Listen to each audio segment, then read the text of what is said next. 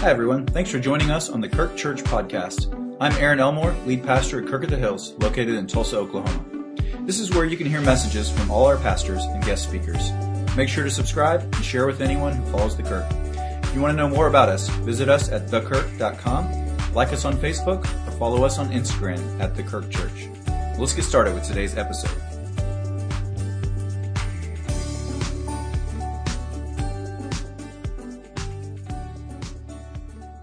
Me for taking off my jacket. It's kind of warm in here. Would like to apologize. We are having AC issues, so it's hot in here. And then add to that the fire of the Holy Spirit that is in me. That makes it doubly hot. Would like to welcome you all to the service this morning, and we also welcome those that are watching online. The world is in trouble today because of sin. It all started in the garden. The devil brought evil, and it separated the man and his wife. That's where discontent started between the couple. Sin put a wedge between them. Broken families, they breed broken neighborhoods. And broken neighborhoods, they breed broken societies. It is unfortunate that all around us we are starting to see evidence of the brokenness of the society around us. Tragic event after tragic event. Heartache after heartache. Tears and tears flowing as a result of our broken society. Paul is addressing a deeply divided society in Rome. There was a big rift between the Jewish Christians and the Gentile Christians. There was political discontent between the Romans and the Jews. There was social upheaval between the haves and the have-nots. And this text mirrors our society today, sharply divided along political, racial, and socio-economic lines. We are living in a culture of violence. Lord, help us. And the book of Romans was written to reconcile this society that was in conflict. Our society today is full of people with a lot of rage and anger. And it just takes a little flame to ignite that. And the results are for all of us to see. Grant Osborne, I'm quoting, says, Paul is laying a vision for the true Christian life. Paul's mature thinking on essential Christianity, that is what a Christian looks like in the neighborhood. That's all that Paul is trying to teach. What a true Christian looks like in the neighborhood. What a true Christian looks like in the marketplace. And we are kicking off from the wonderful sermon last week. And Pastor Dan ended by saying, we should be in the upside down mode. That is when we go against the cultural trends or we go against the cultural norms. And Paul knew this. That's why in Romans chapter 12 verse 2, he says, do not be conformed to the standards of this world, but be you transformed. Meaning, be you changed in the way that you think. And how can we be transformed? He gives us the solution. He says, by the renewal of our minds.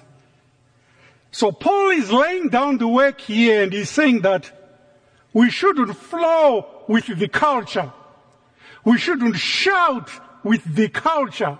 We shouldn't jump with the culture.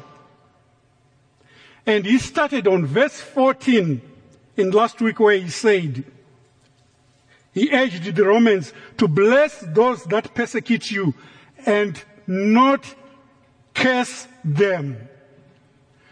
One thing I love about this set of scriptures is that Paul starts with a negative imperative. He just does not end with the negative imperative by saying, do not. But he goes on to give a positive verb, a positive action. Do not curse. And then it goes on to say, but bless. That's where he starts from. And then on our verse here that we are looking at today, on verse 17, we'll start by talking about retaliation. Verse 17, it says, do not repay anyone evil for evil. Be careful to do what is right in the eyes of everybody. It is a normal reaction when you are wronged to think of paying back. But Paul is saying, we are not supposed to retaliate. Let me tell you a story here. When we were newly married in Zimbabwe with my wonderful wife seated back at the back there, Venetia, life was tough. So as a newlywed couple, we were putting away a few dollars. And then there came this Christian brother that I had known for many years.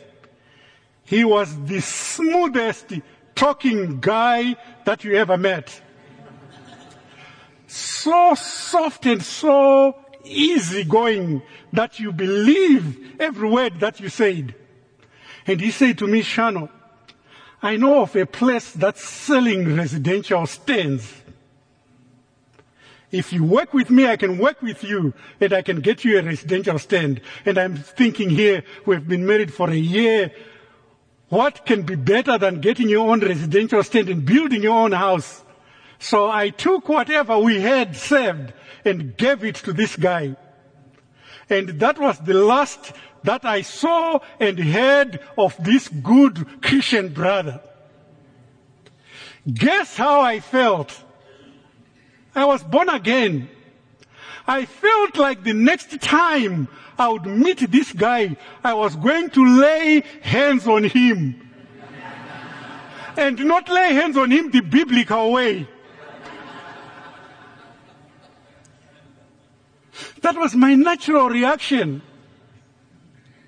That's how we all react when something wrong is done to us. You feel violated. Does he think that I'm a fool? Not only did he make me a fool in my own eyes, I felt that he made a fool of me in front of my wife. That maybe I did not do enough due diligence in this transaction. My ego was hurt and bruised. That's exactly what happens every time that somebody does something wrong to you. You feel violated. You feel that your ego has been hurt. And Paul is teaching here, do not repay evil for evil. Matthew 5 verses 38 to 39 says, you have heard it said that eye for an eye, tooth for a tooth. But I tell you, do not resist an evil person. If someone strikes you on the right cheek, turn to him the other also. By retaliating, you are stooping down to the standards of the perpetrator. We've seen the negative imperative. The positive action that we are supposed to do is in verse 18. If it is possible, as far as it depends on you, live at peace with everyone. All the commentaries that I read concerning this scripture, they say that it implies that you need to plan ahead carefully and thoughtfully for the good that you are supposed to do on the day that you are wronged. It's not a knee-jerk reaction. But you plan ahead.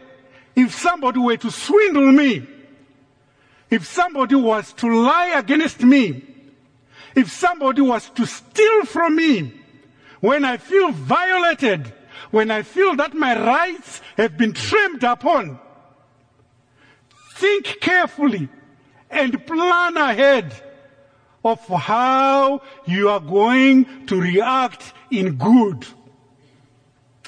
I know you here, people are holy and are saints, and you have never been wronged.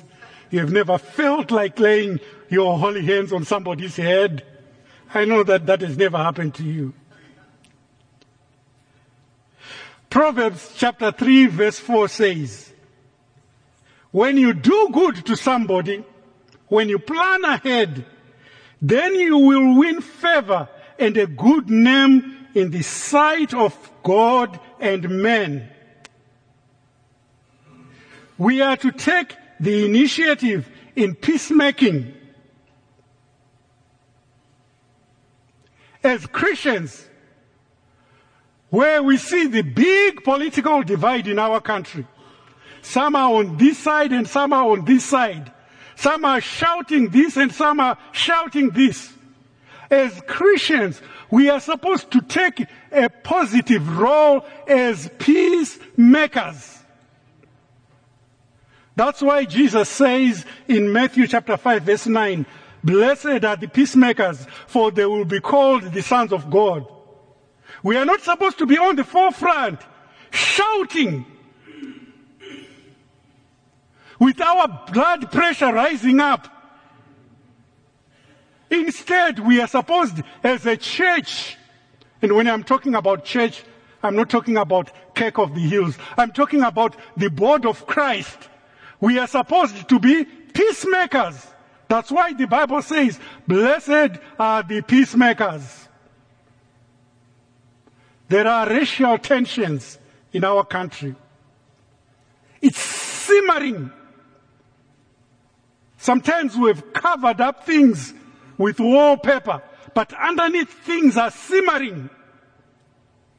Let be the church, and take up what Isaiah said in his gospel when he said, arise and shine, for your light has come. It is time for the church to rise up and be peacemakers and build bridges.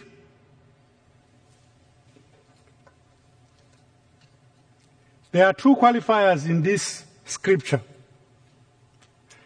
If it is possible, as far as it depends on you, sometimes it is not possible. Some people are not willing to live at peace with us, or sometimes they lay down a condition for reconciliation which would involve unacceptable moral compromise. We should not compromise our faith to do good. we should do things that are honorable in our neighborhood and things that honor God, things that glorify God. Now comes the question, should we as Christians do things to be seen in the neighborhood? Somebody might be saying the Bible says, let not your right hand know what your left hand knows. Let's see what Jesus said in Matthew chapter 5, verses 15 to 16. Neither do people light a lamp and put it under a bowl. Instead, they put it on its stand, and it gives light to everyone in the house. In the same way, let your light shine before men, that they may see your good deeds and praise your Father in heaven. So if somebody wrongs you, the good things that you plan to do to them, they should be for public display. Because you are a city built on a hill. And Jesus is saying, the light is there for everybody to see. So when you plan thoughtfully, carefully, how you react to somebody who has done you good, let it be seen in society so that God will be honored. Do not retaliate. And verse 19, Paul changes gear. He talks about revenge. Do not take revenge, my friends, but leave room for God's wrath. For it is written, it is mine to avenge. I will repay, says the Lord. And Paul here is directly quoting from the book of Deuteronomy chapter 32 verses 35, which says, it is mine to avenge, I will repay. Going back to what happened in verse 17, our natural inclination, again, is to seek revenge. And Paul says, no, we should not seek revenge. The other day, I got an email, and it says, welcome to Wells Fargo. And thank you for opening a new checking account with us. And I said, goodness, I haven't opened an account. So I picked up my phone, I called Wells Fargo. And she said, yes, an account was opened an hour ago, online with your name. Again, I felt that something rise against inside me and said, what on earth is happening? How can they do this? You feel violated. Not only do you feel violated, but you want to set this right here and now. We are not insulated in this world against people doing wrong things against us. It's just sad to know that somebody out there knows my social security number, knows all my details, knows where I live, even knows who I am related to. You feel violated. And you feel anger inside. But Paul is saying, you should not avenge. Avenging belongs to God. The word for avenge comes from the word ekdexis in Greek, and it means punishment. God will punish sins in the now or on Judgment Day. God will have the last word. Have you seen some unrighteous people doing unrighteous things and they seem to be successful and getting away with it? And the law is not catching up with them? Ladies and gentlemen, I've got an announcement for you today. God is going to have the last word. And God shall judge everything. By revenging yourself, you are taking God's place. We are not called to be vigilantes. That's not what God called us. that we go seeking revenge. We go seeking, I want to make this right. They cannot do this to me. They have violated my rights. Everything is about you and you and you and you. And God says, no, you were not made that way. Vengeance is mine. Let me ask you a question this morning. Do you think you can punish better than God can punish? Ask the Egyptians. Ask them about the 10 plagues.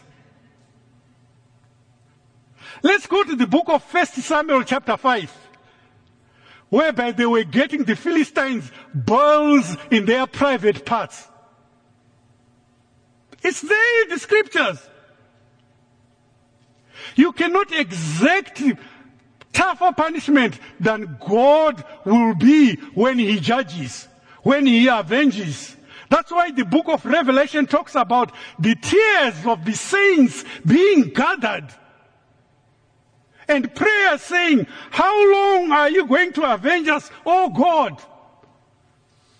There is a time for judgment. But because He is a merciful God, He is a loving God, He gives people the time to repent. That's why He tarries.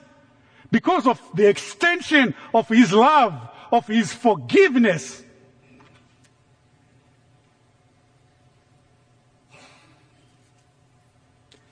Hollywood has its own version of revenge.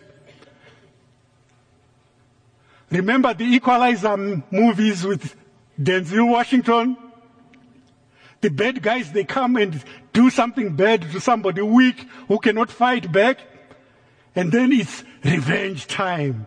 Denzel Washington comes and does harm to those other people. That's not the type of vengeance that God has. God has His own ways and His own means of bringing judgment. He will bring judgment to the world. He will bring judgment to nations. Revenge and judgment are God's prerogative. We don't believe in karma. Some people, they say, well, they did evil to me. Karma will catch up with them. We don't revenge because we believe bad karma is going to happen to them. We do not revenge because we believe that God is the judge. Somebody is asking me this morning, what about the judicial system? Well, the judicial system and government, they are God ordained. Next week we are going to hear from Pastor Colin. That's what he will be talking about. That it's God, that's one of His ways of bringing judgment, by using the judicial system, by using the government. In Romans chapter 13. In Matthew chapter 16 verse 27 it says, for the Son of Man is going to come in His Father's glory with His angels, and He will reward each person according to what he has done. Ladies and gentlemen, there is going to be a time when God will judge all evil and all unrighteousness. What's the positive verb here? In verse 20 it says, on the contrary, if your enemy is hungry, feed him. If he is thirsty, give him something to drink. In doing this, you will heap burning coals on his head. Instead of avenging, we are supposed to serve those that wrong us. In Matthew chapter 5, verse 44, Jesus taught, love your enemies and pray for those who persecute you. So in all these scriptures we see a thread. Paul is not coming with a new doctrine. He is picking up from what Jesus had already said and taught in the book of Matthew chapter 5. He's just saying it in different words, in different language, but it's the same teaching. Serve your enemies with good deeds. The reason why we do that is that maybe one day they may repent. I will tell you what I used to think of this scripture, which says that if you do good, you are heaping coals on their head. And I think I even preached about this in Africa. And this was wrong doctrine. I was thinking that if you are heaping coals, you are adding the punishment on them, that they are going to suffer more. The more good you do to your enemies, the harder it will be for them. But later on I found out that Paul was quoting from an ancient Egyptian tradition. And this ancient tradition, Egyptian tradition was, if you had done something wrong, and you felt bad and you felt shameful about what you had done, you were going to walk down the streets carrying a tray full of coals.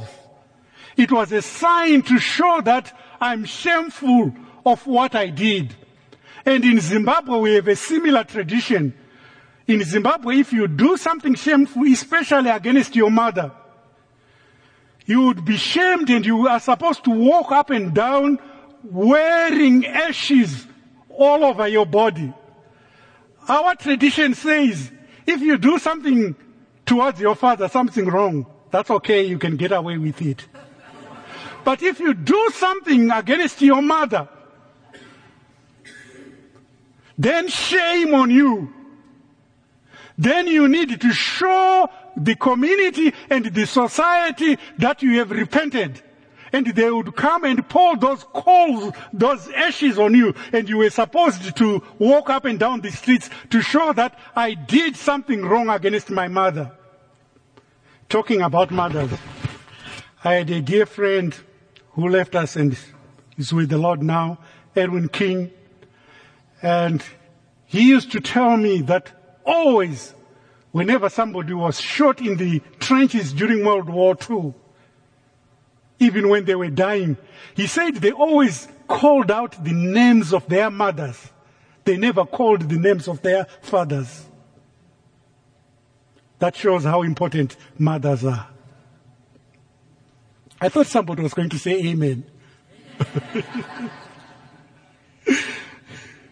So, Paul is saying by doing something good towards your enemy, there is a chance that they might be shamed of the wrong that they did. They might be shamed of the evil that they did, so much that they might repent. It's all in the hope that they might repent by doing the good deeds. We are praying and hoping that they will come to their senses, that they might know Christ. And why do we forgive? Because he taught us to forgive. When he was up there on the tree, on the old rugged tree, when they were beating on him, he could have called 50,000 angels to come and rescue him. He could have called the mighty host of heaven to come and fight on his behalf. But the Bible says he cried out and said, Father, forgive them, for they do not know what they are doing. We forgive because he forgave. We forgive because he set the standards. Even if we don't feel like doing it, he did it. They pierced his side.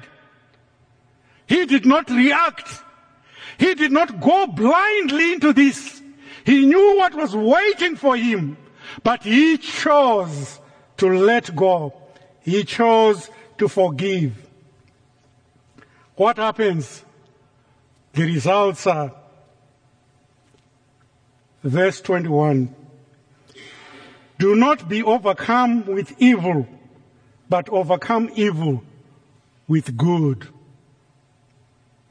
That's the equation. If you retaliate, if you curse your enemies, if you revenge those that do wrong to you, you are going to be overcome with evil.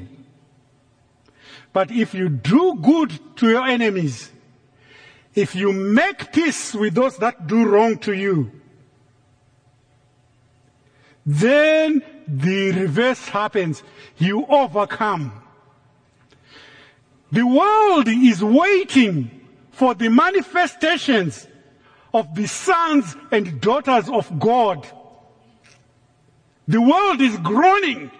They want to see the true Christians, that they will rise up and stand in America and be peacemakers and be bridge makers and shine their light on the hilltop, the light of Jesus Christ. Amen.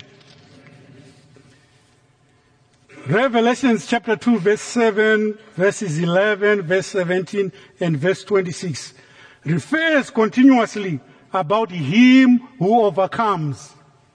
How do we overcome?